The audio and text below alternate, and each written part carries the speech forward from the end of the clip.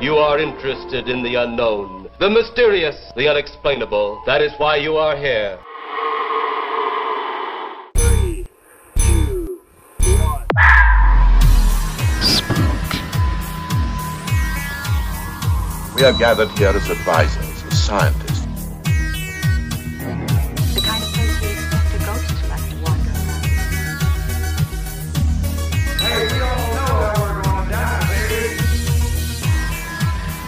I'll help you. I'm something of a witch. Welcome to Mission Spooky. I'm your replacement host, Cord, because JC's still not here. But with me today, as per usual, is the queen of everything, Kiki. What up? How we doing? How we doing? We finally got rid of JC. Unintentionally. Your plan has come to fruition, Cord. You're in charge now. I'm just happy whether JC's here or not. I think this is the first time in probably, 4 or 5 recording sessions that I have both slept and am not sick for recording. Holy shit! It's a red letter day. I slept. I don't feel like garbage. It's a beautiful day. Well, for posterity, we're technically recording that. Well, not technically. We are recording this on March 24th of 2023. That's going to come into play later. Oh, is it a special anniversary, huh? No, it's not. It's not. It's just that some of the stuff that I'm writing about this stuff while something else is simultaneously going on. And I'm like, by the time this airs, that stuff will have been almost a month old. So I'm curious now. You should be. I don't know what you're referring to, but yeah, I'll get there. God. So this is the last Massacre that we're going to cover for a little while, because I did say I was going to do this one, and then we're going to take a break from a lot of death and destruction. Do some fun things. Yay! Fun things and some interviews we have coming up. And I guess last week, technically, I think it was Friday, Nick Groff from Ghost Adventures. I'm sure you all know how I feel about that show. Not a favorite. However, Nick was always decent on that show. And he's tried to break away from, as the person who I refer to as Daddy Baggins. He tried to break away from him and start his own shows. There was Paranormal Lockdown and Deathwalker, which is what I'm watching right now. That is available on Tubi if listeners, you want to give it a shot. I enjoy it so far. I'm only telling y'all this because Nick just put out a very interesting video about some of the questions that he had about, Daddy Baggins doing some terrible things to him and Dakota, who were previously on the show. So all that we can offer is that not when it comes to Ghost Adventures, but to other shows. We've been privy to some information about certain people that what Baggins did or has done or allegedly and supposedly is no surprise to me whatsoever. Not a bit. Yeah. So you know what? I put the feelers out there, guys. I contacted Nick's agent and asked if he would like to be on the show at some point, because I'd love to talk to him about Deathwalker. I like that he's asking questions even now, and also appreciated the fact that something I didn't know until I started watching the show is that he didn't really have any personal paranormal experiences that happened to him. It was more like literally watching Sightings, which was a great show. And I remember this episode because it scared the shit out of me. It was just so freaky to watch. Did you ever see the one where there's supposedly a quote demon in the house, or there's something definitely malevolent in the house, and in real time it scratches the man as he's trying to give the interview. They have to stop the interview. The camera is still rolling, and you can just see the blood coming up out of his skin. It was incredible because you're like, well, this is 1992 or 3, something like that. And I'm like, how do they fake that in real time? Because I still questioned everything. I was like, how do they fake that? That's some crazy shit because they didn't have the kind of technology we have today with like deep fakes, et cetera, et cetera. That is the episode that, according to Nick, really got him into wanting to know more about the paranormal. And it became very interesting. He wanted to learn and wanted to know everything. And so I kind of appreciate that because I did not have any like actual paranormal experiences right away. Those things didn't happen until after I was already reading books and, you know, I was around it. I didn't have any personal experiences one way or the other. So yeah, anyway, we'll see what happens with that. That's a little tidbit there. So I know you're feeling well. Do you watching anything interesting? No, I'm watching through Bob's Burgers for like the 800th time. Comfort TV, but also there's food involved, so that's just like a win-win. Yeah, double whammy. Double win. Oh, I got caught up on The Mandalorian, and I got caught up on Discovery and Strange New Worlds. I just plowed through Strange New Worlds. Holy crap, that show is amazing. So, any of my Star Trek fans listening, hey, you know what? Drop us a line. Let me know what you think. What's that on? That is on Paramount Plus with Amazon Prime. I got both of them. Hey. For some of us, we got Prime like through his work initially. So Paramount Plus came with Amazon Prime back in the day. It's not like that anymore, but we got grandfathered in because we were OG Prime members. So that was pretty cool. OG, baby. Honestly, Tubi, I've just been like watching a bunch of documentaries about Bigfoot. So, thank God for Deathwalker because wow, at least it's a good show. My God, those Bigfoot, I got a lot of feelings about those documentaries. Cord, we're gonna have to do some documentary review episodes for fun because I got a lot of feelings. They're not good feelings. Oh boy, the guys that are hunting Bigfoot, that one was especially, yeah.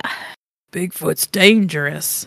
Speaking of documentaries, I actually did watch an interesting one, but it wasn't about anything that we talk about. Because I love James Randi, the magician. Oh, okay. Magellan just posted a documentary about him, so I watched the whole thing. It was really interesting.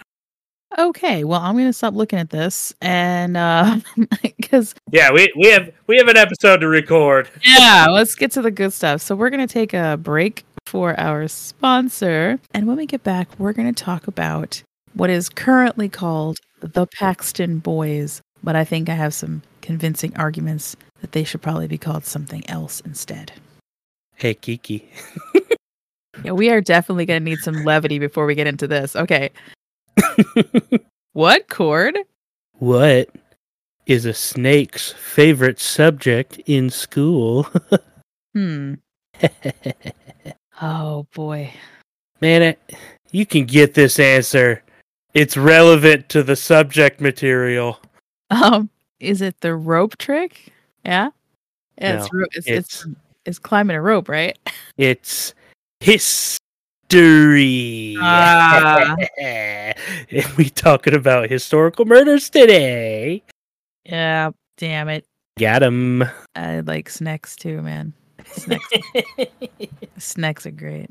Oh, okay. So technically the title for this episode was going to be the Paxton Boys, but I believe I'm going to relabel it as the Susquehannock Massacre. Sounds like a party. Yeah, it was not a party.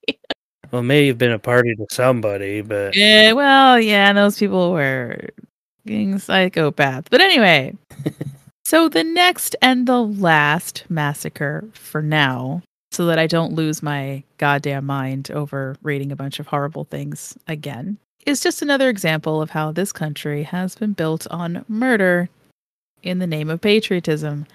And it's fitting that I'm writing this at the almost exact moment that someone is attempting to incite violence against Americans again. I also find it ironic that the same, quote, backcountry settlers that are featured in this particular massacre are a mirror to the same folks in the middle of our state right now who appear to be backing violence again. The only silver lining to all of this is that those who incited the violence in the past ultimately lost their battle, but not after causing great sorrow and death. So maybe this time they'll learn. Maybe history Let's hope so. will not repeat itself. Let's hope so. This is why I say that by the time this airs, some of that will already have either happened, not happened, possibly not happened. First of all, I started researching this topic like about a year ago. And when I started this, there were two very distinct camps of historians. I think you'll find this quite interesting, Cord. Okay. There's like two kinds of people, two camps of people talking about this event. The first set represents earlier writings, earlier takes on the Paxton boys. A lot of these are made by amateur historians who didn't really delve too deeply into Pennsylvania history as a whole. And they paint the Paxton boys as these patriotic fighters rising against a tyrannical, dare I say, woke Philadelphia government led by peace-loving Quakers. These folks will only use a very tiny slice of the much larger pie to misrepresent what the Paxton boys did. Often this is portrayed as like the little guy taking on the big government trope. And they completely gloss over the cold-blooded, racist, induced slaughter of innocent women and children. It's my favorite. Okay. Doing a little bit of a killdozer treatment on it, huh? And if by now, dear listeners, you're not seeing a pattern here in the development of not only our state, but our entire nation, well, I might be hitting you over the head with the overlapping theme with this story. So buckle up. Yeah. Absolutely. Buckle up and get ready to get pissed off either way. Now, you can be a certain supporter of a certain person. You can go ahead and get pissed at me all you want, but these are the facts. This is history. I can't change it. What I can change is how you look at it, and hopefully you'll figure it out real fast that this is not the way to go. But, as usual, I got some historical background for you first, baby. Phew, all right, let's go. Just the mundane stuff, the stuff that you should probably know just so that you understand that the climate of Pennsylvania at this point is weird. Yeah, almost as weird as it is right now with the friggin' frogs like just showing up all of a sudden. I was like, aren't you guys supposed to be here next month? Okay. Nope, you're here having babies already. Fantastic. At least they're cute. It's the frog's fault. Oh, well, it's funny you should say that. Wow, Cord, you're just firing on all cylinders today, and you don't even know it yet. Dude, I'm on today. Wait, just wait. It's because I slept and I'm not sick. All right, so we begin in a place called Paxton, which was previously the site of the Shawnee Lenape village called Paxton. Don't make fun of that. That's I bit my tongue. I held back. I know. I was about to say something really stupid and went, nope, bad idea. Don't do that. Pashonk. So I'm glad we both went to the same place. Yep. I know. Every time I said it, I was like, I was about to sing that honky tonk. I believe it means calm waters, though. So, you know. That's much more respectful. Right? God. So the land is originally purchased by, William Penn. Imagine that. Wah, wah. In 1714, he grants Peter Bisaillon. I had to look that up to make sure I was saying his stupid French name. Well, I'm sorry. I'm just kidding. But seriously, though, it was a hard name. And so it's spelled very strangely. So it should be Pierre. He was born Pierre, not Peter. So that's fair. Peter/Pierre Bisaillon, 250 acres. Quote, Indian town or place on the Susquehanna within this province. This is what it says, right? And this is an agreement or permission for him to do these things. He has permission to build necessary buildings during his trade here. That's important because Bizayon is a fur trader, and to this point, everybody in the area has a pretty good working relationship and trading relationship with the natives in the area, much like the Quakers wanted. Okay? Right. So we're all friends here. Everything is great. I keep telling people, I'll remind you again in case you missed like the millionth time, me telling you that there are people here since the 1600s in Pennsylvania. So this has been well established with trade, and most of the Lenape, for example, they're speaking English and their native language, and they are trading with the Quakers and with the French, and everybody's respecting each other to this point. Paxtons are 1700s, right? Yes. Yeah. So the first time that Paxton even comes up, it has a lot to do with the fact that Bizayon was given this area of land, which was a grant. It was a land grant. He didn't buy it. It was, like William Penn was basically like, here's 250 acres. You can trade on here. You can make buildings as long as they have to do with trade. Don't fuck up the Indians shit, okay? Right. Fair enough. And Bizayon would not want to because he wants to trade with the natives. He's making money. I could do a whole thing just on him too. There's a lot of these people during this time period. They're very interesting. They have a long history. I'm going to speed things up a little bit because we're going to get past a huge chunk of history here because... Fast forward. Yes, exactly. Because this is pre-French and Indian War. And this is 40 years, I think, if I did my math correctly. About 40 years before the French and Indian War. Bizayon is already being accused of helping the French incite Native Americans to attack the English. None of these allegations are true. Even after he gets arrested several times, they question him several times. It's only important because the settlers in the area, they're going to know about these arrests. They're going to know about these accusations. And New France is just on the doorstep of the Pennsylvania frontier land. And I'm thinking that anyone who's not French is probably figuring that something's about to pop off pretty soon. So fast forward to 1740 in this area. The old Paxton Church is built. Side note about this church is pretty interesting. It's the oldest Presbyterian church in continuous use in Pennsylvania and is the second oldest in the entire country. That's probably a cool ass building to be in. It's probably not. It looks like a stone house. Hate to tell you. Hey, I think that's pretty cool. I know, I'm just joking. It's not, You forget you're also talking to nerds here. I know, just in case architecturally speaking that you were thinking it was some grand thing. It's not. It's no. warehouse, dude. I was expecting a Night One Minecraft shack. That's what it is. Yeah, that's pretty cool. So anyway, I joke. It is a very cool building. I would actually want to go there just because it is that old. Reverend John Elder is going to be from the Paxton Church. He's going to become known as the Fighting Parson, which would be really cool if he wasn't also going to be in the fucking massacre. Yay. Yeah. He becomes known as the Fighting Parson because during the French and Indian War, this is when he gets involved in the military.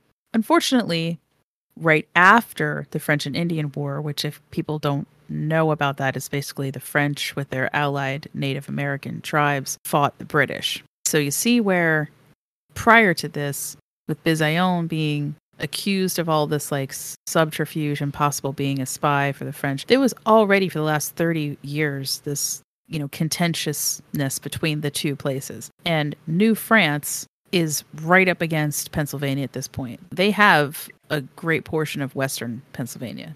So what we consider to be the backcountry / frontier of PA, this is where Paxton is. So these people have gone through the French and Indian War, and what comes immediately the very next, that same year, it ends in 1763, we immediately go into Pontiac's Rebellion. We talked about that in our Enoch Brown Massacre episode. Right. Basically, natives are distrustful of the English, who've just recently won the French and Indian War. And while that rebellion is going on, Pontiac and those forces are going to burn down 8 forts, and they're going to kill hundreds of colonists or capture them. So, technically speaking, the folks in the backcountry have been through quite a bit. Fair to say. Now we're going to get into the meat of today's story, and that is, well, I'm going to call them, first of all, the men of Paxton, because boys to me implies that they're not fully formed, functioning human beings yet, and that they didn't know what they were doing. But these men knew exactly what they were doing. All of them had served in the military during the French and Indian War. These men of Paxton were also technically oath breakers themselves and caused much of the grief that was thrust upon them, but they didn't want to take any responsibility for the negative consequences laid upon them by their own actions. Huh. Does that sound like another group of people right now that kind of floating around? I don't know, maybe it's just me. Anyway, as Pontiac's rebellion begins, these men are held together by commonalities such as they're all Scots-Irish descent, they're all farmers, and as I said, they've all fought in the French and Indian War. They decide to form a vigilante group with the sole purpose of defense against native attacks. Now, when the governing bodies of the area, this would be Cumberland County and now renamed Dauphin County and Lancaster, because Lancaster, Dauphin County was part of Lancaster County. So these are a little bit strange because they change over time, but let's just say, it's out that way. When the governing bodies of those areas find out that they've formed this vigilante group, they let it go. They're like, okay, one of the reasons that these men cite for developing this group is that they are paying taxes to essentially Philadelphia, and no extra protection is being provided to them as promised. They accuse Philadelphia of using the money for other purposes. Because I'm an idiot, I spent some time reading a great deal about tax law in Pennsylvania in the 1700s. And after I woke up from a brief nap, I did find out that during this time period, the only mention of anything that had anything to do with absolutely providing protection was the... So I have a question. Yeah. With them forming this vigilante group, right? Was there a precedence for wanting to defend against attacks? Like, were they getting attacked by anybody? It seems like they were just kind of like not super cool with each other. Like, yeah. I'm gonna get to that, but I just wanted to clarify that since I did all the fucking work, the excise tax, which was on the commodities like coming in, right? So it makes sense. They're gonna cut you a break on food and things like that, especially if it's stuff that you need. But luxury items were still getting taxed at the ports. Yeah, that money was getting dumped into the Navy, essentially, what will become the Navy. right. Of course, that was necessary to protect the ships that were coming in. I couldn't really find anything about promises made of any sort of protection against native raids. And it might be because what they failed to mention is that Reverend Elder and possibly Lazarus Stewart, whose name's going to come up again, have not been using the vigilante group for defensive purposes, but instead have been preemptively attacking nearby native settlements that they have decided are in collusion with other tribes who've been pillaging and scalping. Gotcha. So they're bringing on the need for protection themselves by causing the problem they need protection for. What a bunch of assholes. Yeah. And again, gentle reminder to our listeners that the natives are mostly converted to Quakerism or some form of Christianity at this point in time. This is not a, quote, savage nation. This is folks living, tribal folks living in communities, established communities, and trading and speaking with and being good friends with. It doesn't make any sense. The only thing that is pretty consistent about this area is that there are a lot of preconceived notions of, well, I had to fight the French and the Indians in that war, and so all Native Americans are terrible. We keep seeing this. We keep seeing this over and over again. Those who cause the most problems are painting this huge swath with that brush, just like, oh, well, everybody sucks, when they don't. It's really annoying. It's also mentioned that the Scots-Irish settlers in this area have continually encroached on native territory, breaking treaties and ignoring charters that had been negotiated long before they ever stepped foot in Pennsylvania. For example, the Conestoga Indian Town, as it was called, where our unfortunate victims reside, was an area of land partitioned specifically for the Susquehannock tribe of Pennsylvania by William Penn himself in the 1690s. This area encompassed roughly 500 acres. I'd like to point out that at least 2 of the leading men involved in this massacre owned that amount of land at one point in their miserable fucking lives. It's like William Penn gave them this land to build on and to keep for themselves and to hunt and to do agriculture on. And you fucking assholes, you already had enough. One guy owned 400 acres at one point. Another guy owned like 250 acres at one point. Jeez Louise. Yeah. You already own, just the 2 of you alone already own more land than all of those natives do. And they fucking are from here. Anyway. But it gets worse. It always gets worse. It always gets worse. Always. We wouldn't be talking about it if it didn't get worse. And before you... I kind of forgot to mention, like right off the bat, before you rage quit this episode because you're like, oh, this is just history. Oh no, there's a fucking haunting at the end of it. Trust me. So, Reverend Elder and the other leaders of this vigilante group at Paxton also used the Presbyterian Church as a basis for why they're committing these crimes. Which means that from now on, I'll be calling them domestic terrorists. Oof. And possibly cultists. Because honestly, it should be called the Paxton Cult. Yay. They referred to natives as Canaanites. Anybody who is a Christian-based person or has studied it or went to Catholic school like I did, you understand that that's someone who follows Cain, therefore they're evil and they must be destroyed. I mean, that's kind of like the very, that's the real super basic idea. Yep. But they didn't include just Native Americans, which is why they're also domestic terrorists, because they also hated Quakers, Moravians, and any other white person who attempted to help anybody who was of brown persuasion in this particular case. Oh my God. Or they believed, quote, jeopardize the security of the back country. Yeah. Oh, okay. You see why this is a cult. I'm glad that's clearly defined for everybody. Thanks. Yeah, so if you came through their town and you talked about how you were doing trade with the Lenape, for example, and how everything was going well, they hated you for that. What a bunch of pricks. Also, apparently, since they're from the back country and they're farmers, they don't like anyone who has an education. Yeah. They often they often refer to the Philadelphians as the aristocrats, the people with money, the rich people. Imagine Philadelphia being considered aristocratic. Like, now it's really funny, isn't it? Yeah.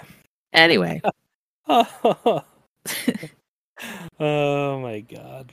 So before I begin the play-by-play of the actual massacre, I'm just going to sum up really quickly here. So at this point, we have a cultish domestic terrorist organization deliberately encroaching on native territory and attacking innocent Native Americans while also claiming that they need more protection from the same Native Americans that they attacked in the first place. They're also asking for help from white colonists whom they openly despise. Because the Quakers just want to try and be cool with everybody. I sincerely wish that I was making this shit up. But it also sounds so familiar, doesn't it? Like what the hell are these guys' problem? Yeah. It's like, who pissed in your Cheerios, dude? So I'm going to call him the terrorist Matthew Smith. Sorry, Matt Smith, the actor. It's not the same person, don't worry. He was convinced that Will Sock, the prominent member of the Susquehannock tribe, was secretly providing aid and intelligence to rebellious tribes. To this point, I'm still trying to figure out what the fuck he's talking about. Because, again, we didn't have that problem here. If we did have that problem, it was created by them. Yeah. Smith and 5 of his fellow cultists decide to investigate the Conestoga village, where, according to them, they saw, quote, dozens of strangers, armed Indians in the little village. That is the quote. That's how he wrote it. or how he supposedly said it. I think what he meant was dozens of strange Indians armed to the teeth in the little village, which was Conestoga. By the way, these claims will never be substantiated by anyone. No one knows what the fuck these guys are talking about.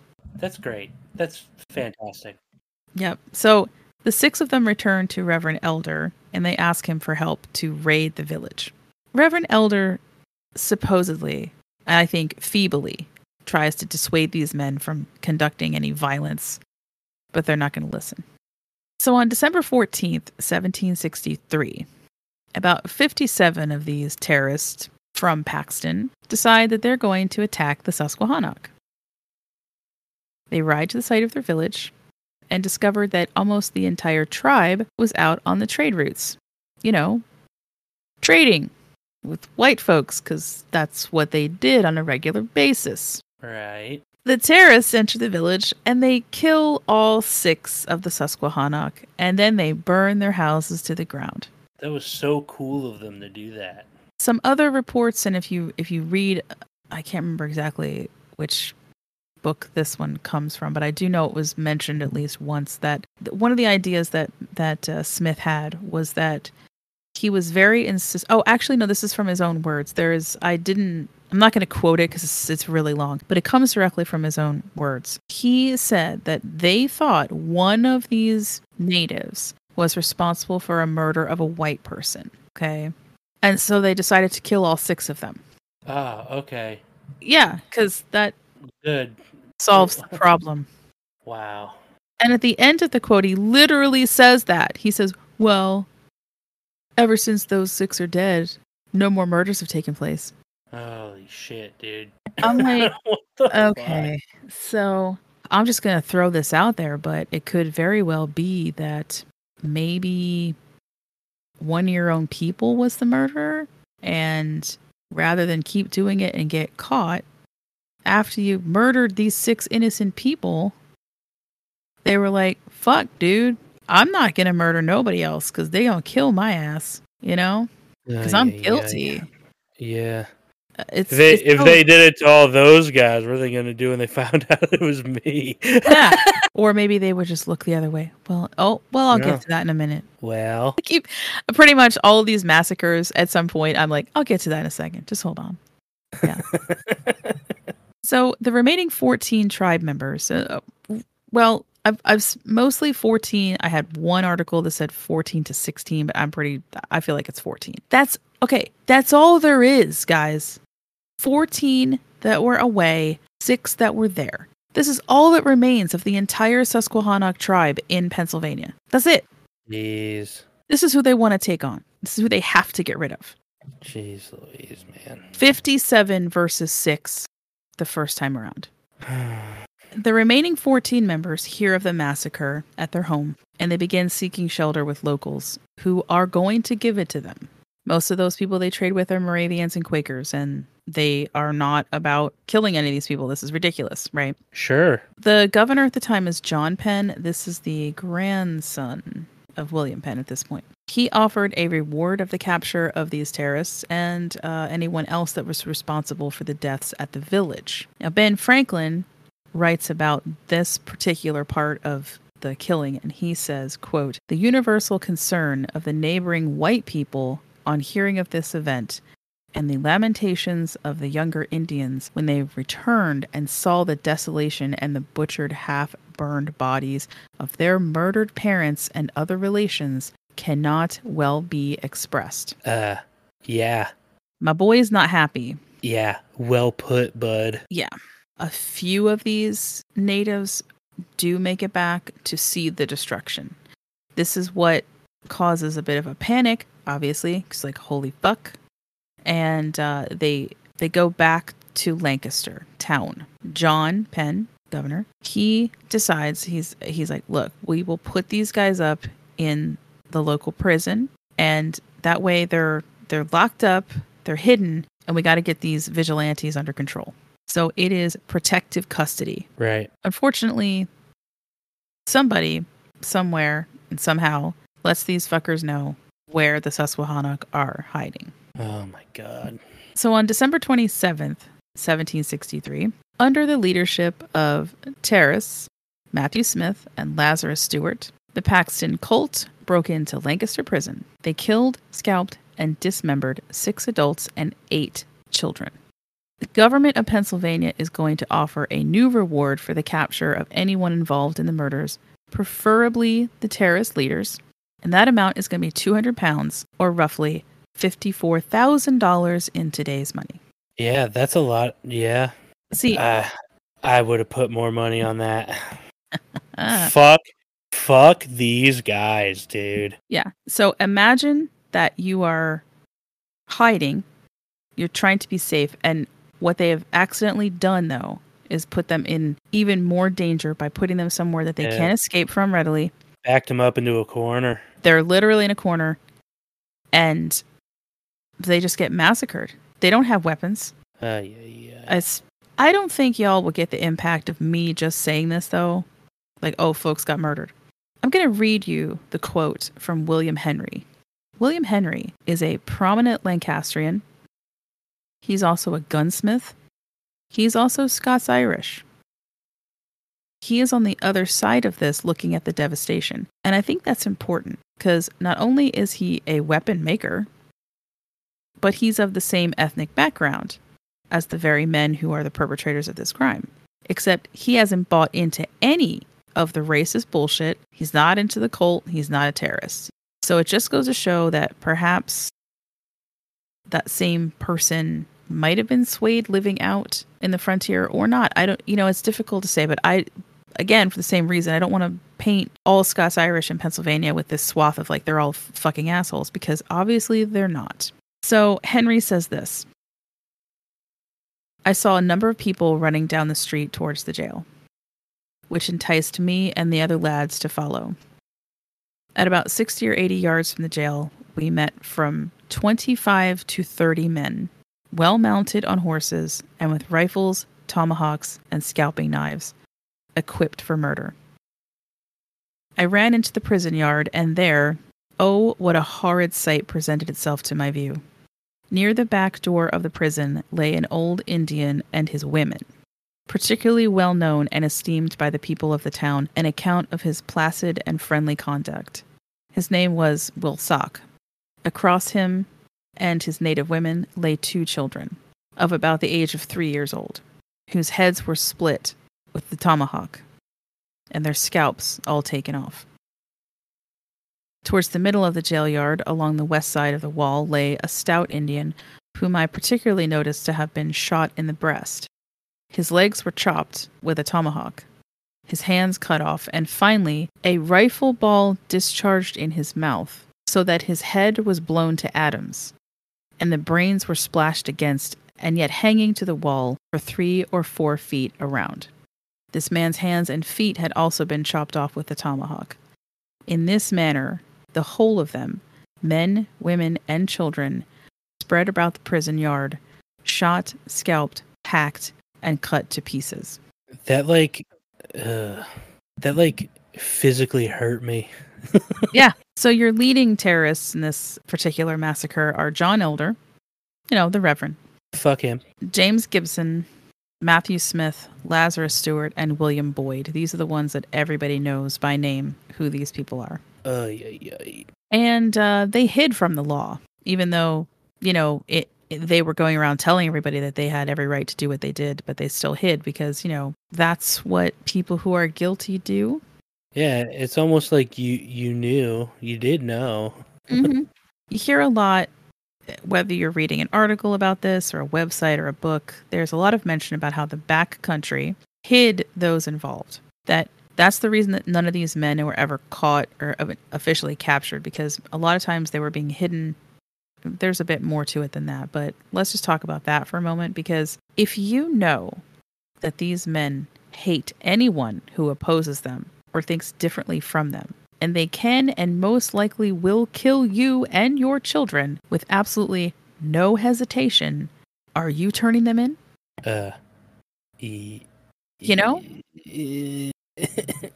That's a tough one. Yeah.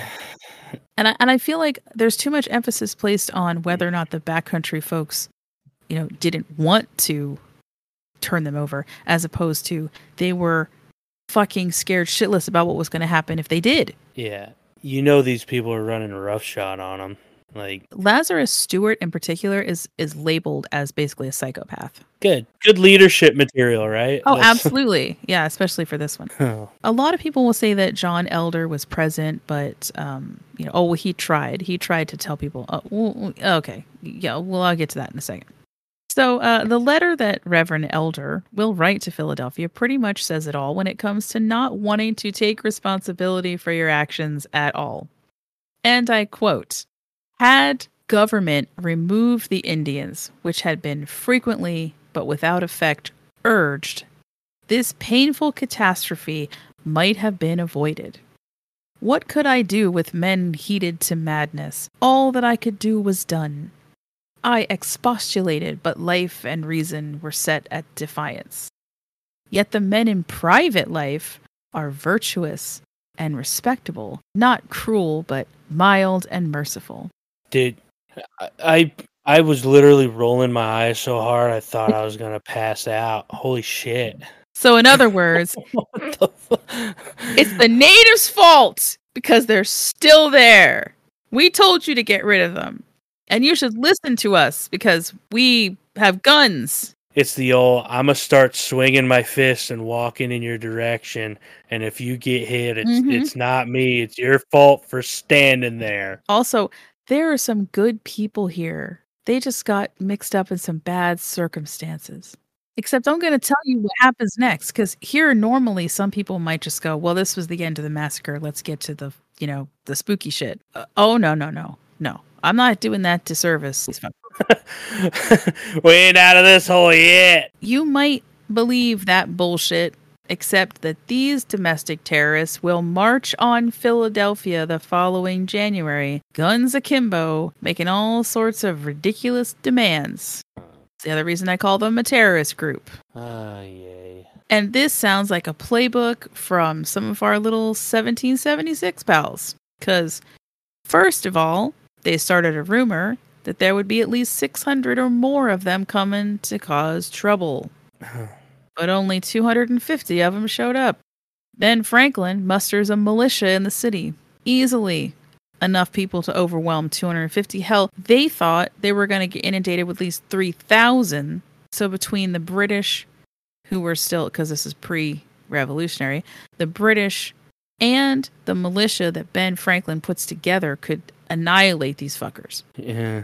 He even manages to get some Quakers to take up arms, which says a lot about how much Philly was absolutely fucking done with these people. Hell yeah. What? Yeah.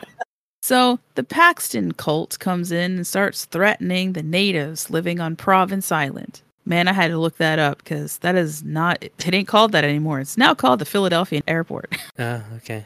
Yeah, it used to be an actual island, but it kept saying it was near Fort Mifflin. I'm like, the fuck?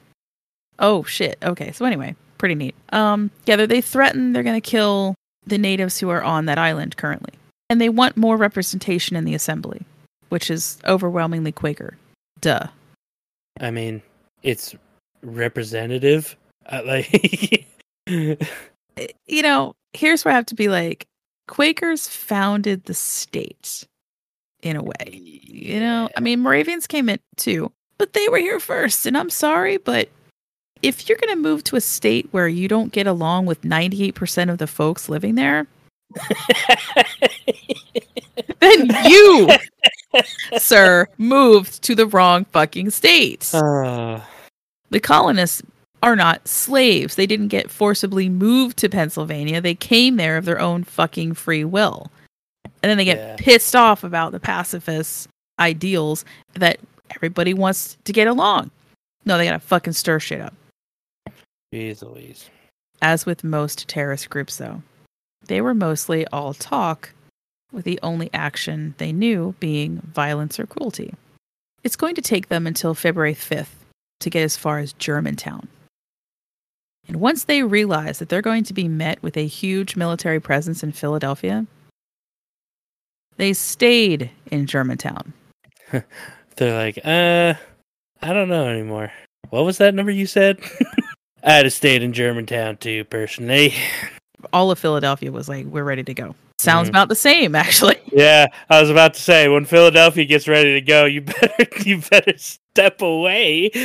Here's the thing. While they're there in Germantown, these, quote, remember, mild and merciful men, well, they started doing the following. And this is a quote that comes from a resident of Germantown named David Rittenhouse. And I quote, I have seen hundreds of Indians traveling the country and can with truth affirm that the behavior of these fellows was 10 times more savage and brutal than theirs. They were frightening women by running the muzzles of their guns through windows, swearing and hallooing, I love that word, attacking men without the least provocation, dragging them by their hair to the ground, and pretending to scalp them, shooting a number of dogs and fowls.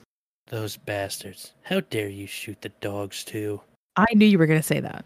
Like, I get it. The rest of it's, like, the worst, but, like, really, guys? This is another one of those, like, reminds me of somebody trying to say there are good people on both sides. But no, there's not any good people in this group of people at all.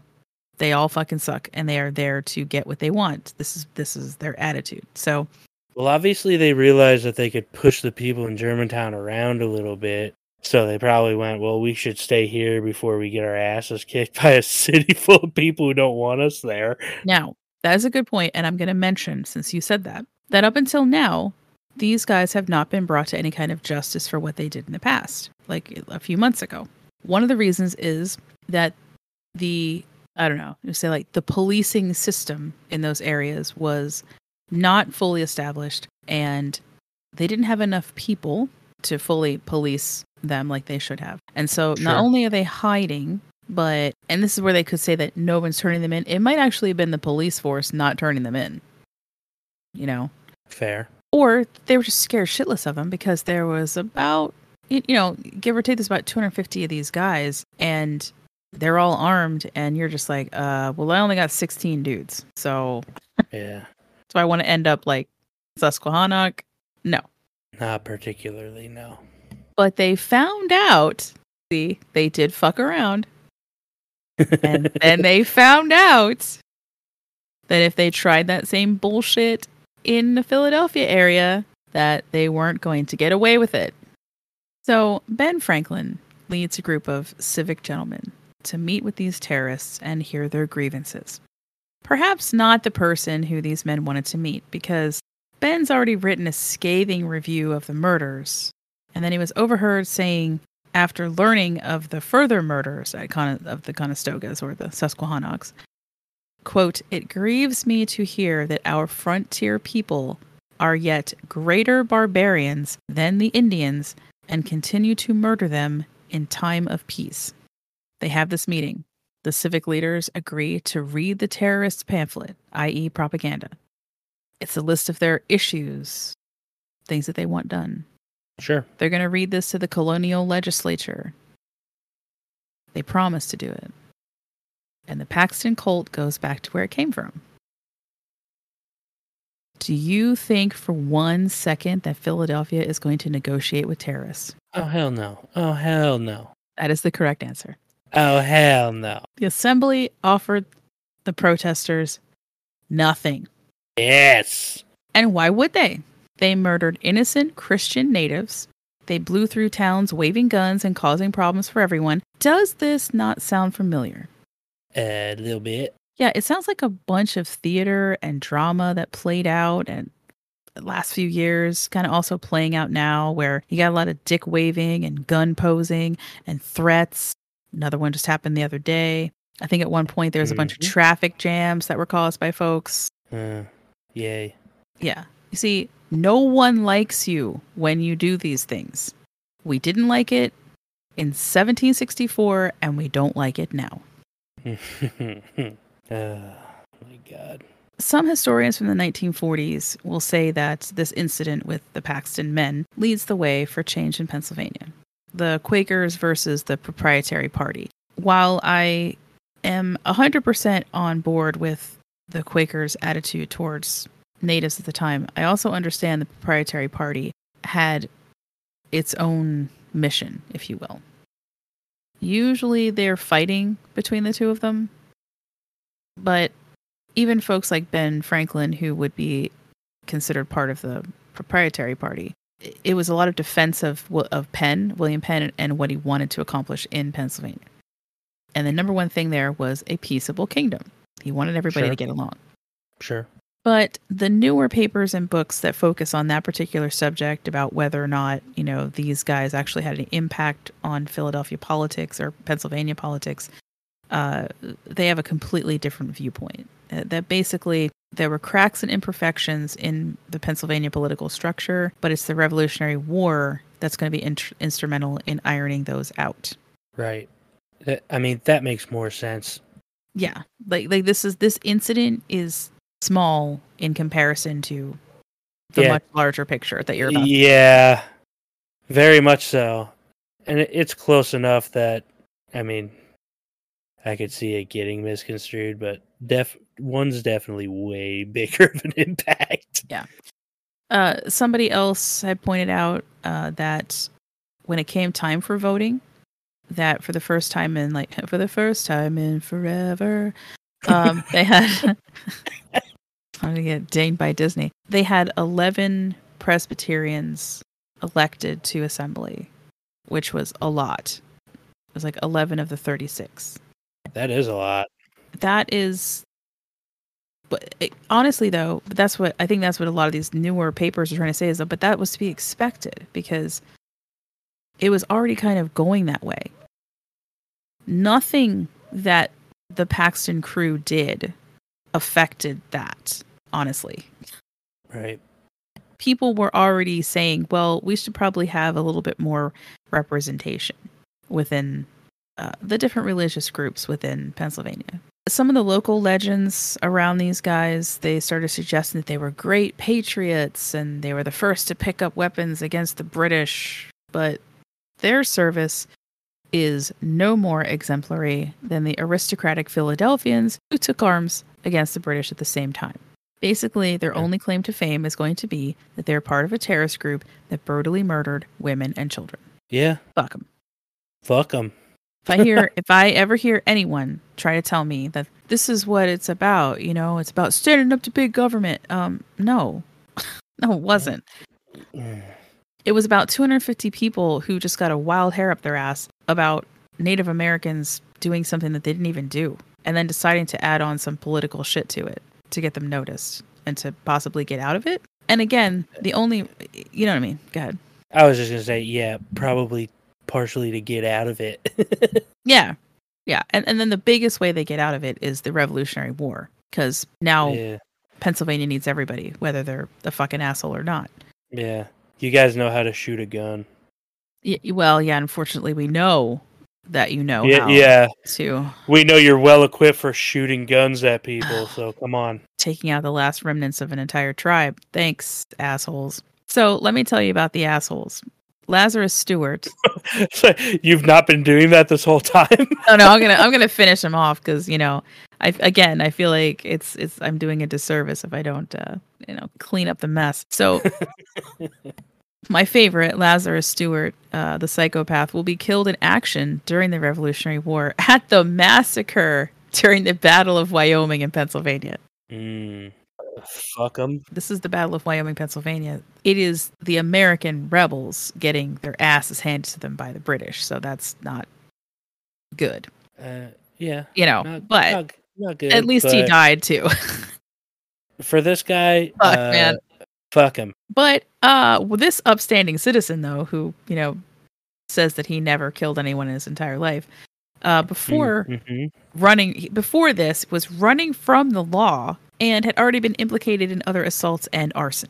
So he wasn't great. He was terrible.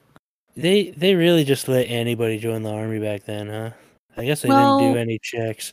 They didn't, because the Gnadenhutten massacre is a prime example of how the Western Pennsylvania didn't do any checks and balances. They were like, "Can you shoot a rifle? Okay, good, you're in." Fair. Are you a mass murderer? I guess it doesn't matter at this point. Just here's a gun. Please shoot the British. I mean, I guess if you're able to squeak by signing up at like 14 years old, they really just don't give a fuck. So So John Elder is going to be relieved of any of his commands that he had because he was part of the quote Rangers from that area, which they sort of labeled themselves that, even though they were a vigilante group. Yeah, Okay. He also excused the killings, as we just heard. He absolutely refused to be helpful in identifying any of the suspects. So even though he's not going to officially be charged with anything because he didn't actually kill anyone, he was there and he didn't help. The worst thing is they just relieved him of command. And that was it. Like, he had nothing else to do with the military ever again. James Gibson, not a whole lot was known about him before, and not that much is known after either. William Boyd is going to serve during the war. Nothing else happens with him. He doesn't do anything spectacular. It's not like he's some fucking great patriot who stormed the British and did shit. He just, like everybody else, took a weapon and fought in the war. This is my favorite one, though. Matthew Smith. He's going to join the Revolutionary War. At one point, he becomes the vice president of Pennsylvania. Interesting. And the only reason that he becomes that is that the guy before him resigned. And he is the vice president of Pennsylvania, which I believe in today's terms would be like the lieutenant governor, for a 12 whole days. Oh. And then he resigns his position with no explanation. What? But I'm guessing that it's because he was a fucking murderer and a terrorist for part of his life. And he didn't want that to come out. So he just stepped down. Yeah, somebody in the office probably gave him the wrong look and went, "Hey, isn't that guy? Aren't you the guy that wrote that missive, that pamphlet about how you wanted to overthrow the government and fill it? Oh, it was you. Yeah, you should probably not just leave. Yeah. Thanks for your service, Mm-hmm. GTFO. Mm-hmm. Wow. Yeah. To wrap up this ending of this massacre, I would just like to remind everyone that there isn't a whole lot left with which for us to remember the Susquehannock tribe, because they all died. Stinks. No living descendants, all the cultures destroyed. There is a plaque commemorating the passing of them. It is in the quote, old jailhouse. Again, I'll get to that in a second. The plaque, the money for that was raised by Jesse Nighthawk, who is a Cherokee from Oklahoma. Cool. The plaque's inscription was written by Johnny Tiger Jr., who is a Seminole. And yeah, I kind of feel like, hey, thank you so much for doing what you did, the two of you, because otherwise, I mean, I'm sure that at some point Pennsylvania residents would have done something. But yeah, it's nice that it came from other tribes. It shouldn't have had to, you know, that's the sad fucking part about it. It's really like the really sucky part about that whole story. That there's nothing left. There is Susquehannock tribe in other states. That's why I kept making sure to say that it was the ones here in Pennsylvania. But to me, that's still, it doesn't matter. It's like that's a whole section of the tribe that's just completely wiped out that was very specific to our area. Yeah. So, hey, what about this poisoned land theory, right? I keep discussing this. One of the reasons I did all these massacres in a row is because each one seems to have the same problems. Some of you guys might have listened to our episode on haunted theaters. That's episode 62. The Fulton Theater is where the jail yard used to be right now. Fulton Theater in Lancaster. It was featured most recently on Portals to Hell. Gotcha. To me, it's a very, I would love to go here. It's not that far away. Like I keep saying, we need to go down that way anyway to like have our massive food day. Yeah. Okay. Yep. Mm-hmm. Okay. Oh, you know I'm not gonna forget it. Yeah, like Lancaster food trip. Also ghosts. One of the first-hand accounts that I listened to that I thought was really kind of funny, but it doesn't necessarily have to be associated with our natives who died there. Because there are some other hauntings that go on in this place. I'm going to mention those because in portals to hell, this was actually talked about. And I think it's really interesting to consider. In that episode that we did on the haunted theaters, I do remember mentioning that I think it's Maria Cahill, the actress. She supposedly still hangs out at the place. Right. This story kind of sounds more like her than anything else. One of the directors, Mark Robin, he tells a story about when he first got hired to work at the theater. And some of the folks that are, they welcome him in. They're like, oh, whatever. Hey, Mark, just know that probably not too long after you start working here, you're going to have to make peace with the ghosts that are here. He laughs it off a little bit, like, haha, yeah, whatever. There's always a ghost at a theater. It's just theater life. So one night, he's working on a document on his computer. And he has several power outages. Like his whole office blinks out. Each time this happens, he puts everything back on, computer gets back up. He's using like a Word document, so it's supposed to autosave. It doesn't. It's just a blank document. He's like, oh, fuck, right? That's the worst. That's right. The worst, man. Oh my God. Like I was already like, oh dude, this is the ghost story, right? Like start over. Just you monster, how could you? That's the horror story right there, right? That you lost everything every fucking time. Yeah. Fuck, dude. This happens about 3 times. And he's like, after the 3rd time, I'm just like, this is what I'm going to do. I'm going to do the thing. Listen, I have work to do. I know you're here. We're going to have to get along together because I got work to do. And I can't, I can't keep doing this. I keep losing my stuff. It's the 3rd time. You do you, I'll do me. Mm-hmm. Turns everything back on. Only this time, when the power comes back on and he goes into the same Word document, the screen is covered in X's and O's. Interesting. Yeah. He's like, there's no way that's possible because I'd have to type them all in and it didn't autosave. Like that was part of the problem. It wasn't autosaving any of my work. All 3 times that document was blank when I reopened it. Right. That sounds like a Maria Cahill thing to me. Yeah. It's funny, it's quirky, it's cute. He's a director, and this is happening to him. I was like, somebody wants your attention. And then when you gave it to her, she gave you hugs and kisses. That's actually kind of sweet. I like stories like that. Like that's kind of cool. And yeah, I'm trying to make sure I talk about things that we didn't talk about. For example, the other one that comes up is that sometimes the engineers and your set designers, they're taking photographs of the set, kind of like, making sure everything looks right, et cetera, et cetera. And a few times, and to me, this is important because these are just normal people. They're just working there. They're not looking to take ghost photography, right? They are literally just there to take photographs, to double check props, et cetera. Mm-hmm. Mm-hmm. And a few times there have been these lights that show up. And for a minute I thought, oh God, are we talking about fucking orbs? I swear to God. But then they were like, no, it's literally the shape of a person.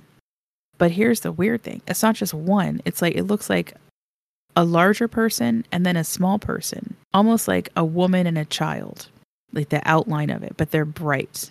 And it just shows up in the photographs. Like, the fuck is this? To me, the pertinent part of it is kind of like the 3 things. The woman and the child, which comes into play later. The fact that no one's trying to take these pictures for ghosts. These aren't ghost hunters. They're just people working there. And when they've attempted to recreate the same effect, they can't do it.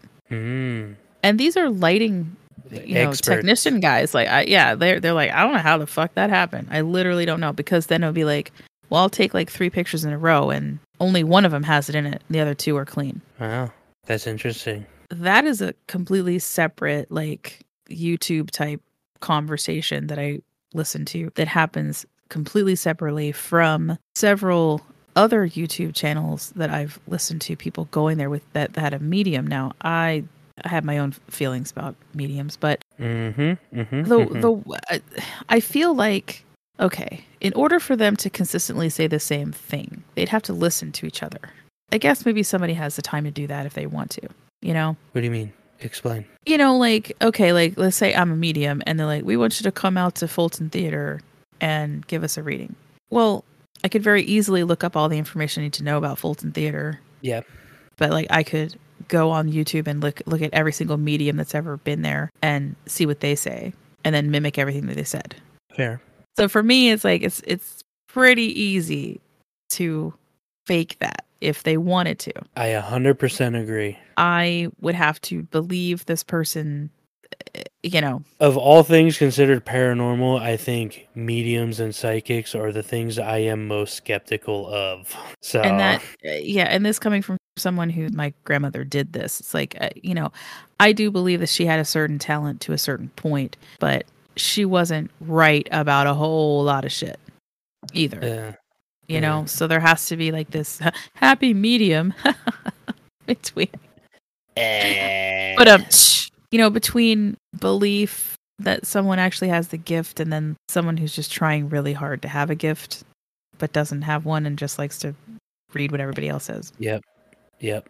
However, the medium, the guy that was on with Portals to Hell, because I watched that portion of it specifically, and another couple of other people who I watched on other channels, they all said that they felt as though there was at least a female and child presence that was stuck there, or that was there, had not moved on. Right. Wanted to tell their story.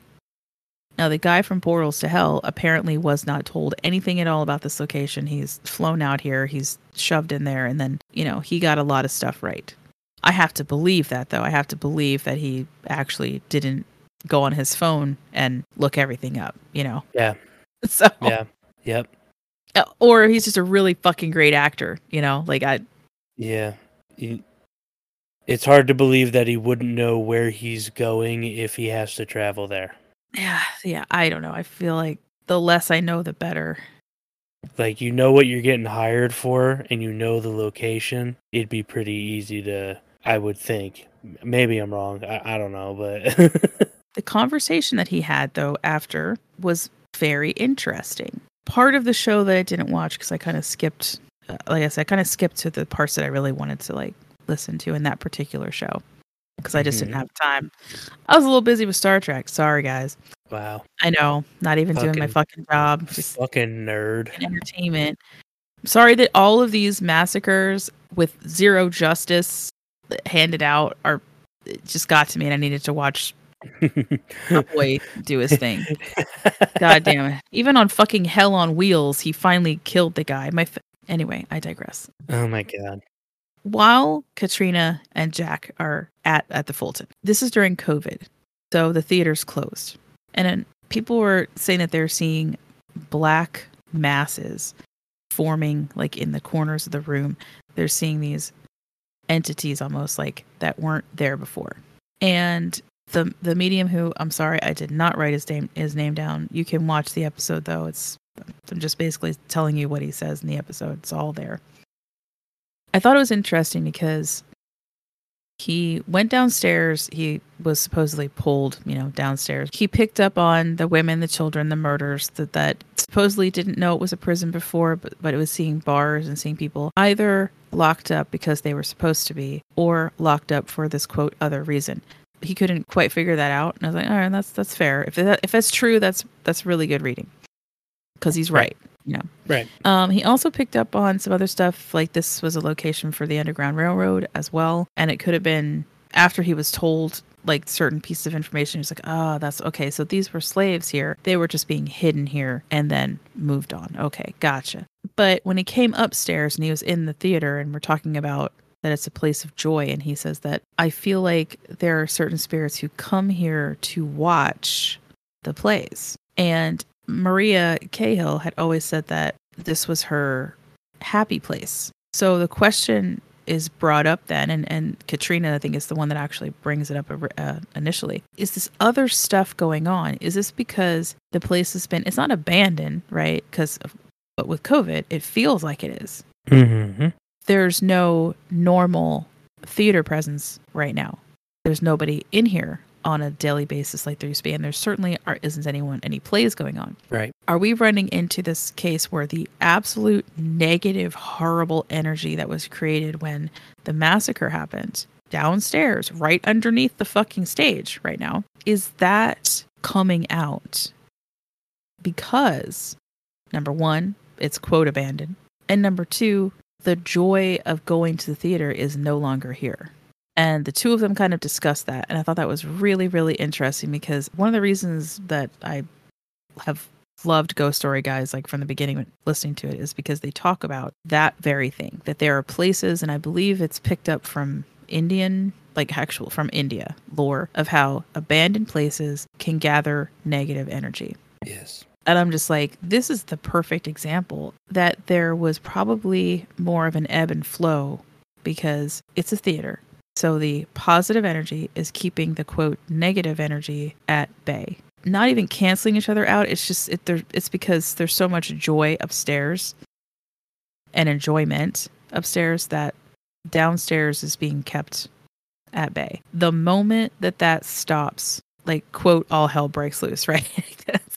Right. Because it's all fucked up. The whole vibe is just completely thrown off. That's why I think this place is so intriguing. We might never have even seen something like this happen if it hadn't been for COVID. It is an interesting concept. And then it's something that we should probably be asking ourselves with every investigation that we go to that had something like this happen because of COVID, like somewhere that had to close down temporarily. Right. But already had a lot of activity because the Fulton had activity like forever. Right. Yeah. Anyway, that's what I got. And those are the questions that I have because of this episode. I don't know. So, tell us what you think. Drop us a line. Tweet something on this episode when it goes live in like a month. Any closing statements, Cord? Fuck them Paxton boys.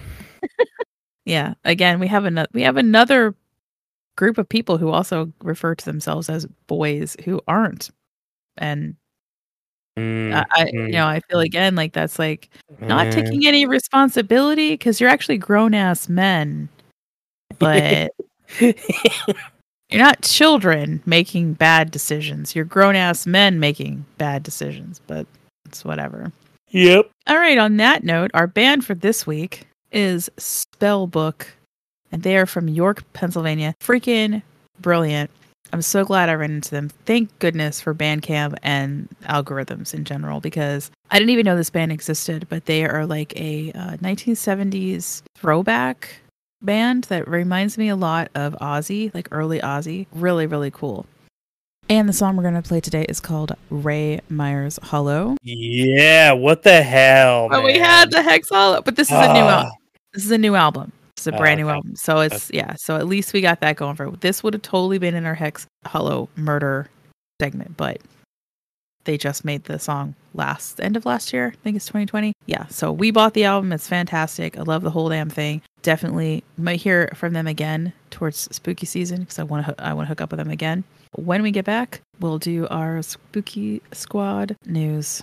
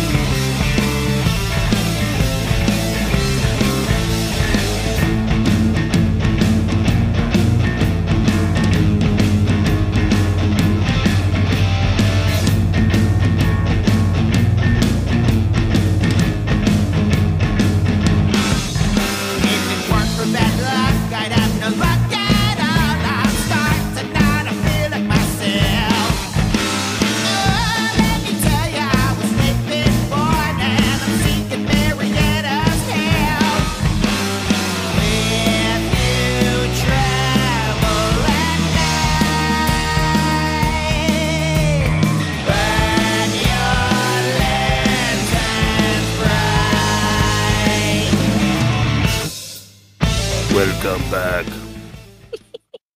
Do you want one without dog barks? That was perfect. You're like, welcome back. Oh, he did it again. He doesn't like your voice. Welcome back. That time we only heard like the little jingling of Reggie over there. But I keep telling people, I was like, listen, it's the outro. If you hear a little dog jingling bells in the background, that's Reggie. We all love him to death. He's so cute. He's the cutest little boy ever. If you don't love my dog, you're wrong. Well, listen, thank you so much for listening today as we wrap up some of the really sad and depressing BS that happened. Yeah, we got to do some. We got to do some fun subjects for a little bit. I've got them. They're planned. Like I said, right after this, we've got 2 interviews coming up. They're going to be a lot of fun. And after that, it's officially spring now. So we're going to be hitting the end of spring into summer. Thank goodness. It's all fun. It's all fun shit. And we got Cord vs. Cryptid coming back. Hell yeah. For the summer, locking down those dates. One of them's already, part of it's already locked down. So a summer of fighting monsters. Yes. I actually kind of like it that way, doing like 2 a year at least with the, and they've all kind of fallen in the summer. So that's pretty cool. Yes. Yeah. Got a little bit of extra stuff. Seasons. So, thank you to all the Patreon supporters. We would have had our first little Patreon Discord meeting. Hopefully it was fun. I love talking about things that haven't happened yet, but have already happened in the past as of this recording. It's very weird. I'm going to say we had a blast. I know that we're going to be talking about just general fun stuff. We're going to talk about the Oscars a little bit and what we thought of, who won, who lost. I'm going to do some Oracle card readings for some people. So good times. Oh, man. If you want to join that squad for Patreon, head on over to patreon.com/missionspooky. We have tiers at the $1, $3, and $5 levels. $1 single buck gets you our undying gratitude, access to our blooper reels, access to our archive state episodes with just me and JC, and then a shout out on the cast. At the $3 level, you get early access to our side missions and exclusive access to my Kiki's quirks, which I realize I haven't done in a year, so that's I need to do that. Oof. Yeah, I know. But they also get the digital stat block card and the art card for Cord vs. Cryptid. And lastly, they get access to the exclusive new state episodes, which now include you, Cord. Yes.